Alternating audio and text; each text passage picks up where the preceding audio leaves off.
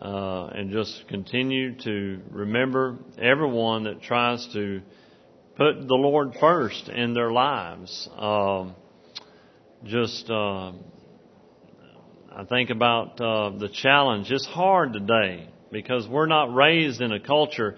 There's so many distractions out there, a culture that seems to respect the Lord and respect the things of the Lord.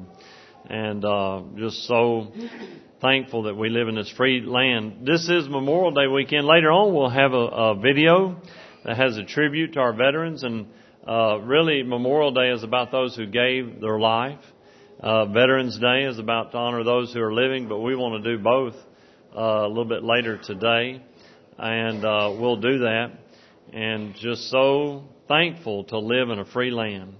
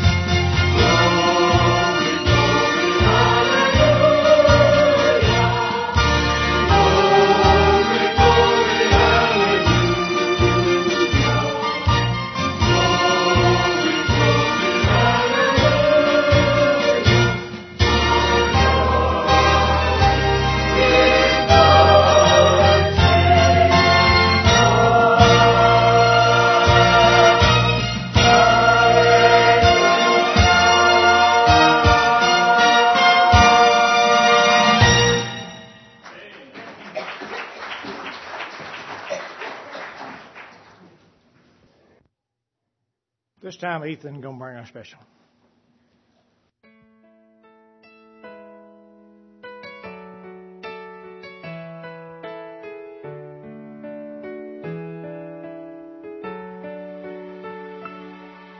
Remember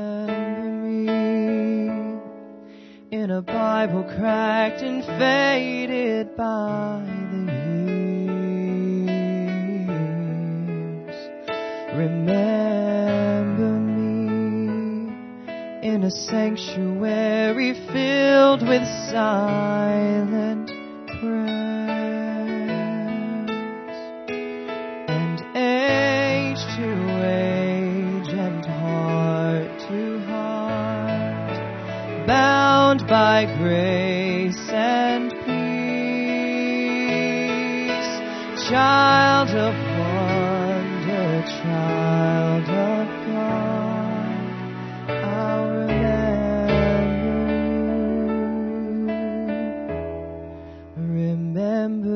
me.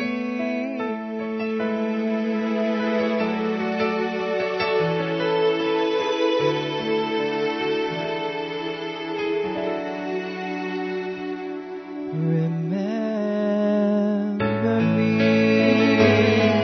when the color of the sunset fills the sky. Remember me when you pray and tears of joy fall from your eyes, and age to age and heart to heart, bound by grace and peace. Child of wonder, child of God, I remember me.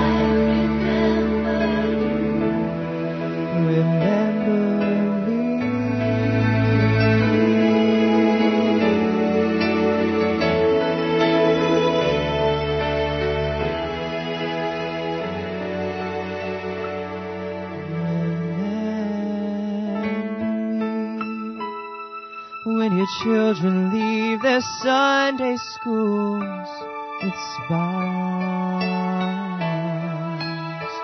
remember me when they're old enough to teach, old enough to preach, old enough to lead.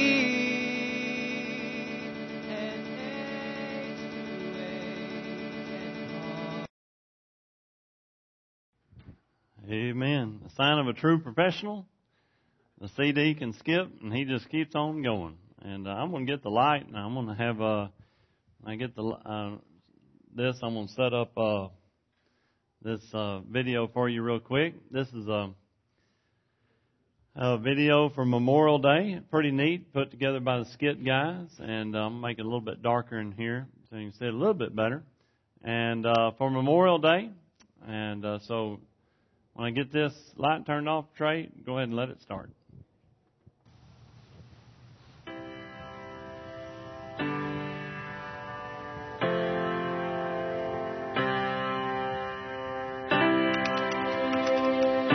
I love seeing things click in my son's head.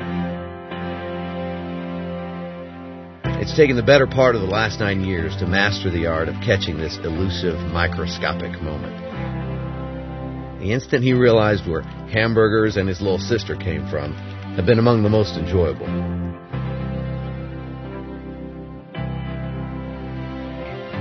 Third grade has taught Hudson a lot about the roots of our country. So when a business trip sent me to D.C. recently, I thought it was the perfect opportunity for a father-son trip, and for me to watch all the little dots connect in his head about what he'd been learning in school. We saw where the very first president lived. We came all the way out here for this. And we saw where the president lives today.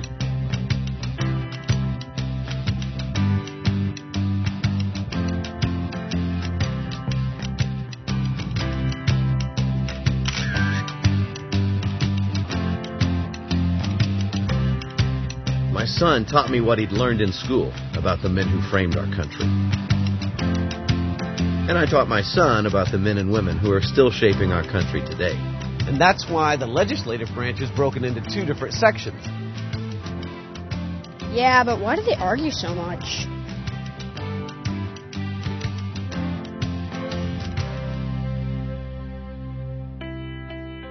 we walked in the footsteps of countless men and women who stood up for their rights. And we sat at the feet of the great emancipator, who to this day still sits vigilant over all of our rights. He's a lot bigger in person. I've been looking for those clicks, those aha moments. But my son surprised me. He had it all pretty well figured out. But we still had one place left to visit.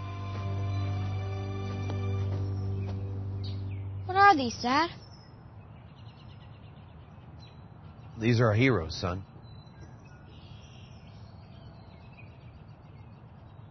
What kind of heroes? These are the heroes that made possible everything you and I saw today. These are American heroes, son.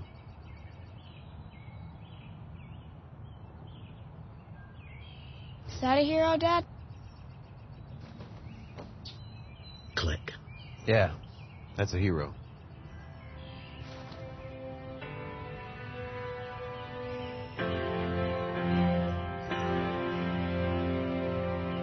Can we go get pizza now? Those moments never last as long as a father would like. And today I pray that the families of these fallen can somehow feel the goodness of God amidst their loss. Come on, Dad. I've been waiting forever. Okay, let's go.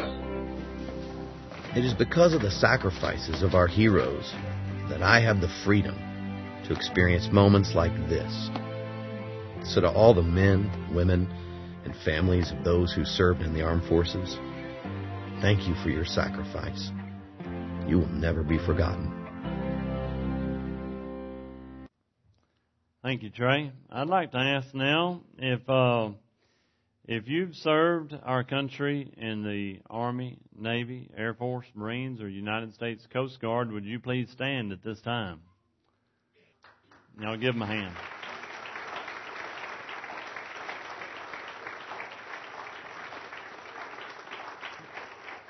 Amen. Amen.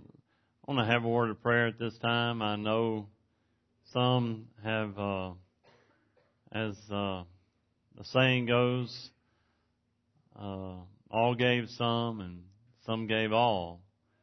And really Memorial Day is about some gave all and gave their lives, just like the little video represented. You know, there's many in our country that died, gave their all for our freedoms that we have. Thank you for your help, Trey. And let's go to the Lord in prayer. Father, thank you for this time we have to remember those who gave us a freedom. This country was founded on one of the many things that were being pursued was religious freedom. It was even more coveted even without those other things like taxation without representation and different things to that nature. And Father, I know that religious freedom was one of the pivotal planks and the platform, so to speak, of wanting a new country. And Father, I pray that you would help us to never take our freedom for granted. I ask all these things in Jesus' name. Amen. Amen. Thank you for your time. Just to honor you briefly, just to remember that many have given their lives, many have done awesome things for the freedoms that we have. As you open your Bibles this morning to the book of Hebrews, Hebrews chapter 2, we just had revival services trying to get closer to God. And I dare say that any of us can say, well, I'm as close to God as I've ever been. You might be, and that would be awesome. Matter of fact, if you're walking with the Lord that way, then you are a tool to help other people get close to God. Are you an encourager? Are you trying to encourage people? Now, matter of fact, even it didn't happen here at Promised Land, but there down the hallway, I don't know, somebody can tell me after church who put together those frames that have a list of people from Promised Land or this area or this county that have served in World War I, World War II, and whatever other may be listed there.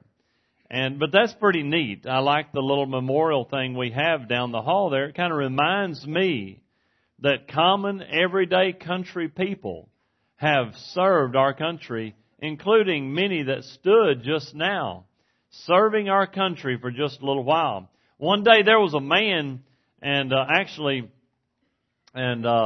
man and a little boy was standing in a hallway, and they were looking at a memorial plaque, and the little boy said, what are all these names, and who are these people? And of course the man in dignity, he said, well, these are men and women who have died in the service. And little boy got real still, and he said, well, was that the morning or the evening service at church? And of course, had to explain which service it was. But so many times we don't pass along that heritage. Even today, it seems like many of our latest wars, Vietnam, the Korean War, the fight against communism, even today it has changed. We don't fight communism as much as we're fighting radical Muslims. A lot of these are heated issues. And as we think about this, one thing that shouldn't be a heated issue is should I pass along the heritage like this father was trying to do with his son? What is the most important heritage that you can pass along to your kids? I'll tell you what it is. It's having a personal relationship with Jesus Christ. The greatest heritage that you can pass along to any of our kids today. Let's begin reading with Hebrews chapter 2, verses 1 through 3. Therefore, we ought to give the more earnest heed to the things which we have heard, lest at any time we should let them slip. For if the word spoken by the angels was steadfast, and every transgression and disobedience received a just recompense of reward, how shall we escape if we neglect so great salvation, which at first began to be spoken by the Lord and was confirmed unto us by them that heard Him? And in looking at this, the first part sounds pretty easy. We need to wake up and pay attention lest some things start slipping in our lives, slipping in our family values. I'll tell you something that's really affected a lot of homes, and we think about our home lives are slipping. We have so many families today. Matter of fact, teachers know this very, very vividly, and I do as a pastor, and of course, a little bit from experience, and that is, so many homes have been touched by divorce. And it's like, have you ever been trying to, this is your mom. Oh, that's my stepmom. Okay. Is this your dad? No, that's my grandfather. And kids today have been touched by broken homes. The home life, it seems like Satan has got a foothold in it.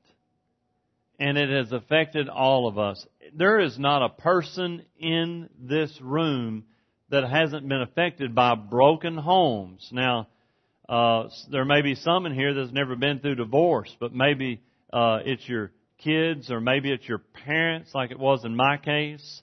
I know I was thinking, I've used for an illustration many times, my sister's here this morning, and she and I went through that, and it was it totally changed our lives. A broken home. God can take a bad situation and make something good out of it. But His ultimate desire is for healthy families. I've seen broken homes come together. And folks, there's some things we need to pay attention to lest we let them slip away from us. Karen and I were talking, there are so many families today that are affected by sin, and there's not a recognition of sin anymore. Now, if you look at that first point, and quickly, the introduction talks about verse 3 as an unanswerable question. How are you going to get to heaven if you neglect so great a salvation? It says if we neglect so great a salvation. That's an unanswerable question. You cannot get to heaven if you don't accept God's salvation. Looking at that first point, you know something that's slipping? What we call sin. Matter of fact, we don't take a stand against sin. Matter of fact, even phone calls this week, well really probably more accurately text, about, I'm faced with this situation, and it boiled down to this: should I take a stand against sin? This week, should I take a stand against sin? Now, these sins could be anything. In other words, should I, and I've seen it and you've seen it, the broken homes, and it all has to do with parenting and parenting skills, and even grandparents and great-grandparents are being thrust in the role of having to make a decision for kids or grandkids. And it's overwhelming, taking a stand against sin.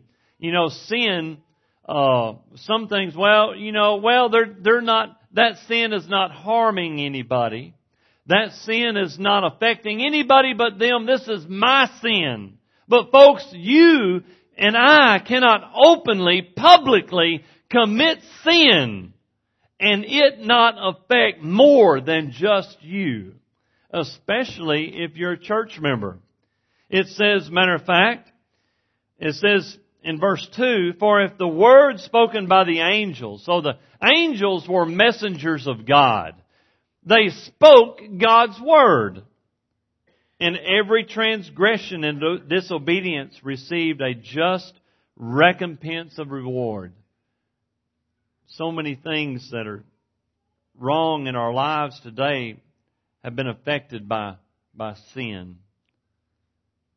And it could be anything, personal decisions, everyday lives. It's just, you say, well, it's only me.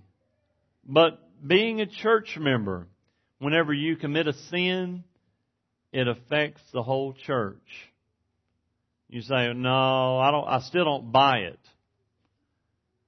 Well, let me tell you about a fellow by the name of Achan. And Achan, they went in there and they went into Jericho, and everybody's obeying God. And God said, don't even lift a finger, just march around the city. And He says, I'll bring you the victory. Boom! The walls fell down flat. They went in, had the victory. A fellow by the name of Achan saw some Babylonian garments and different things and a bunch of good-looking stuff. Went and hid it in his tent. It's just him and nobody knew about it. They went up to the next town called Ai. This is the children of Israel. And the little old whippersnapper town no bigger than Hamburg whooped the snot out of big old multitude from Israel. Why? We call it there was sin in the camp. God let one man's sin bring a whole nation down. So, folks, if I feel personally responsible, what if I, as your leader and your pastor, what if I have unconfessed sin in my life and God is withholding a blessing on promised land just because your pastor sinned? Well, that's the pastor. Well, folks, it's any of us. I'm a church member just like you. If I have unconfessed sin in my heart, in my life. Now, those verses, I'm not going to read A because that just says we're all sinners. You can look it up. Matter of fact, most of y'all know Romans 3:10. I'll just quote it real quick. There's none righteous, no, not one. The next one, for all have sinned and come short of the glory of God. Okay? I do want you to go to 1 John chapter 1. 1 John chapter 1. Now this is a cool scripture. Got my large print Bible. Don't have my glasses. Thank the Lord. Okay. 1 John chapter 1 verse 7. This is, let's just put this on everyday country terminology. Verse 7. But if we walk in the light as He is in the light, you know what this means? You're walking with the Lord. You're praying every day. You pick up your Bible. You read a few verses in the morning and a few verses at night. Man, you're walking with the Lord. You go to church. You are going to church. Matter of fact, you not only go to church, you're going to Sunday school. Like I mentioned earlier, you're going to Sunday school. If we walk in the light as He is in the light, we what? We have fellowship one with another. Guess what? Most of the time, matter of fact, I don't know about how high a percentage, I'm going to say 90-something% of the time, if two church members are not getting along anywhere, one of them is not walking in the light. Because it says right here, and you just call the Word of God a liar, if you walk in the light as He is in the light, we have fellowship one with another. And the blood of Jesus Christ, His Son, cleanseth us from all sin. If we say we have no sin, I ain't guilty. I've never done anything wrong. Somebody else needs revival. We deceive ourselves and the truth is not in us. This is things we let slip. Self-examination before casting an accusation. Self-examination before casting an accusation. Matter of fact, we should never cast an accusation. Galatians 6:1 tells you what to do if somebody's overtaken in sin. Okay? And then it says in verse 9, now that's talking about horizontally, now vertically. If we confess our sins, He is faithful and just to forgive us our sins and cleanse us from all unrighteousness. And then if you say to God, if we say that we have not sinned, we make Him a liar. And His word is not in us. So you go from horizontal to vertically. Say, God, I'm doing good. He's saying, no, you're not walking with me every day. Well, the next part, that's something that's slipping. Something slipping. What is slipping? And folks, now, there's no need in me saying, I don't need to say, well, it's slipping in their life, and I know them, and they're messing up, and I know them, and they're not living right. Just look at ourselves. And that's as far as we need to go. And that'll take care of it. Again, you can help somebody if you're concerned about them. You go to them in a heart of love and prayer. And you pray together. And say, is there something wrong? Well, and if I won't recognize sin, the next part says, and if you turn to Psalm 51, jump back to the Old Testament, famous passage, my prayer life of my sin. Well, I just got caught with my hand in the cookie jar. I'm guilty. Nathan confronted David, said, thou art the man. Peter, whenever he looked at Jesus and he said, and he saw the very one he betrayed, said, I didn't know him. The Bible says in Luke's account that Jesus and Peter locked eyeballs right when he did it. And what does the Bible record about Peter after he got caught, so to speak, denying the Lord? He went out and wept bitterly. Well, Psalm 51, I think he was just trying to sweep it under the rug. Y'all ever reckon kings or politicians ever try to sweep anything under the rug?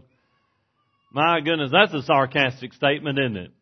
Well, David, I think, was trying to sweep it under the rug, but you know what Nathan said? He said, because you did this thing in secret, I'm going to let everybody know about it. And your family will become a reproach.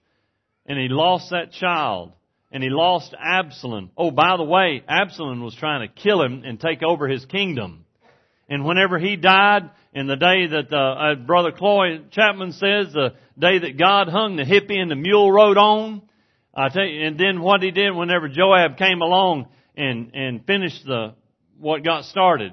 Joab killed him. You know what David did? He went out, even though his son was trying to kill him and overtake his throne, he said, oh, my son Absalom. His heart was broken. You know why? David's sin brought all of it on. David's sin with a woman named Bathsheba. And even though, folks, I believe David got forgiveness of his sin, folks, you know what's slipping?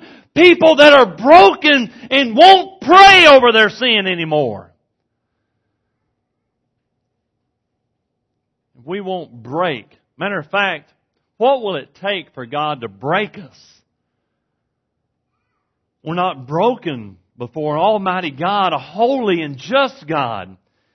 Matter of fact, Psalm 51 is David's prayer, and it says, "Have mercy upon me, O God, according to thy loving kindness. According unto the multitude of thy tender mercies, blot out my transgressions. Wash me thoroughly from mine iniquity." He felt dirty. Not before man, but before God. Man is secondary. Folks, if you can get right with God, the man problem will take care of itself. You won't worry about what people think when you've got God taken care of. Stop worrying about what people think and worry about what does God think. The people thing will take care of itself, and it doesn't really matter what people think, but most of the time we don't care what God thinks. Now that's a bigger problem. And then it goes on to say, "I acknowledge my transgression and my sin is ever before me."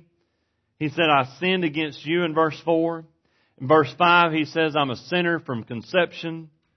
Verse 6, it says, "You desire truth, but many people don't want to hear the truth." And as Jack Nicholson said in A Few Good Men, you can't handle the truth.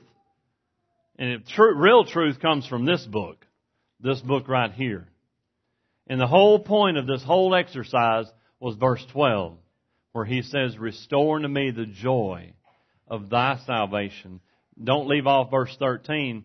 After you get things right with God, then you'll tell others about Him. That's what verse 13 says. The famous revival verse, 2 Chronicles 7:14, which says, "If my people, which are called by my name, shall humble themselves and pray and seek my face and turn from their wicked ways, then will I hear from heaven and will forgive their sin and heal their land." Well, the last point this morning is my desire to live a holy life or a life pleasing to God. That's what's slipping.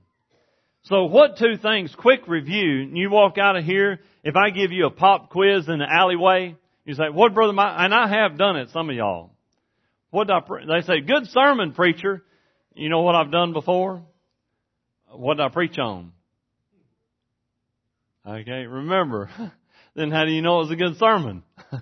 And it's only 5 minutes after I finished, so I must not have did a very good job. Well, things that are slipping. What's slipping? What we call sin. Oh, by the way, God's Word doesn't slip on it. What we call sin does slip. Oh, also our prayer life over sin, saying, "I need to pray about my sin." And forget looking at other people, just me and God, and get it right. Because my sin affects other people, even if it's personal and private. Remember Achan? Nobody knew. God did. He said, "I'm going to bring down your family and the nation because of your sin." So did you know the Bible says that your sin can affect your children and your grandchildren? You say, "That's not fair." God says that's life. And it's just part of it. Did I ask my mom and dad to get a divorce? Did it affect me? Sure did. Did I make a decision? Had none. No say so. I'm just showing you. I mean, that's a simple, little, bitty example. You say, "Well, was that sinful?" There was sin somewhere. Okay? And it affected, you see what I mean? I didn't ask for it, but did it affect me? So you can't argue with me on that. I'm right. I know I lived it. And some of y'all are living it too. Our sins affect our kids, just say our family. Okay? And all of you know I'm speaking the truth. God's Word backs that up. Our sins affect everybody around us. But what's my point? Do we pray over our sin? Do we go to God in brokenness and just pouring it out to Him. That's my point. That's what's slipping. That's where we won't be broken before Almighty God. Folks, when I came to Promised Land 6.5 years ago, some of y'all commented about that series that I preached, Life in the Blender, where I talked about God can take a bad situation, whether it be divorce or whatever, and make something good out of it. He can bring about forgiveness, healing, restoration. Aren't those good things? They are good things. Healing. And folks, forget about your past. Put it in the past. Say, God, help me to put it in the past. And I want to start right now, because none of y'all, including Brother Michael, can change the past. And I need to start living for God today. But so many people live in the past, they can't live for God today. Don't live in the past. God only asks you to live today. Why do you think it says today is the day of salvation? Because you can't be saved yesterday and tomorrow's not here yet. Okay? I need to live a holy life, so that's what God wants me to do today. And all of those scriptures are great scriptures. But folks, I just want to read one. Go to Matthew 16.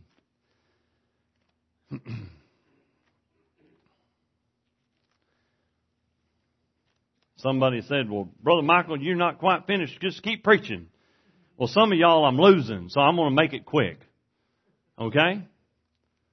All right, so I'm going to make it quick.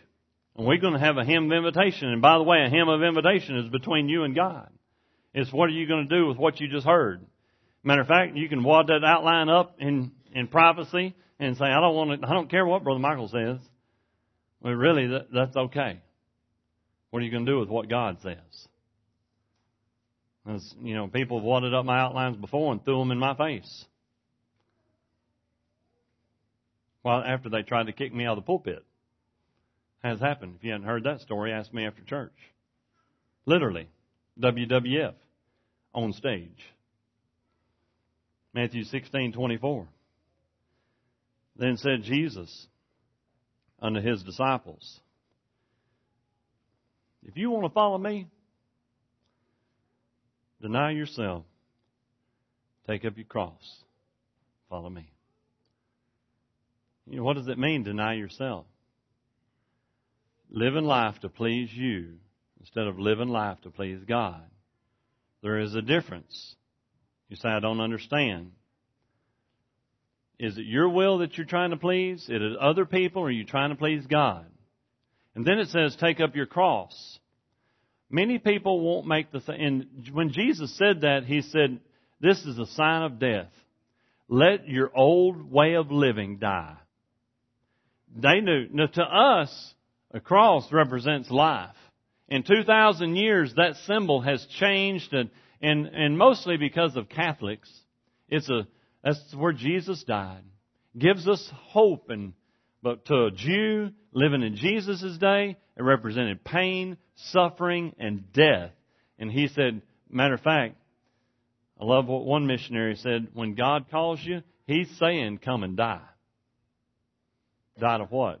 Die to this world, die to this flesh, and live for Him. If that made sense, I hope it did. Die to my flesh, die to my way of thinking, live for Him. I may not live long, but I'll live for Him. As we prepare for a hymn of invitation, let's bow for a word of prayer. Father, I thank You so much for everybody that put into this service this morning. Your Holy Spirit has been moving. And I pray that we'd realize that this business of serving You is so serious. It is so meaningful. Am I just going through the motions? There may be somebody here this morning, and them and their family, they're just going through the motions.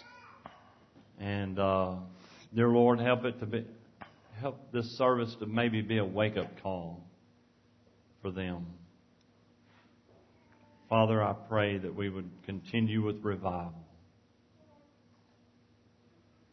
Thank You for Your love and forgiveness. In Jesus' name, Amen.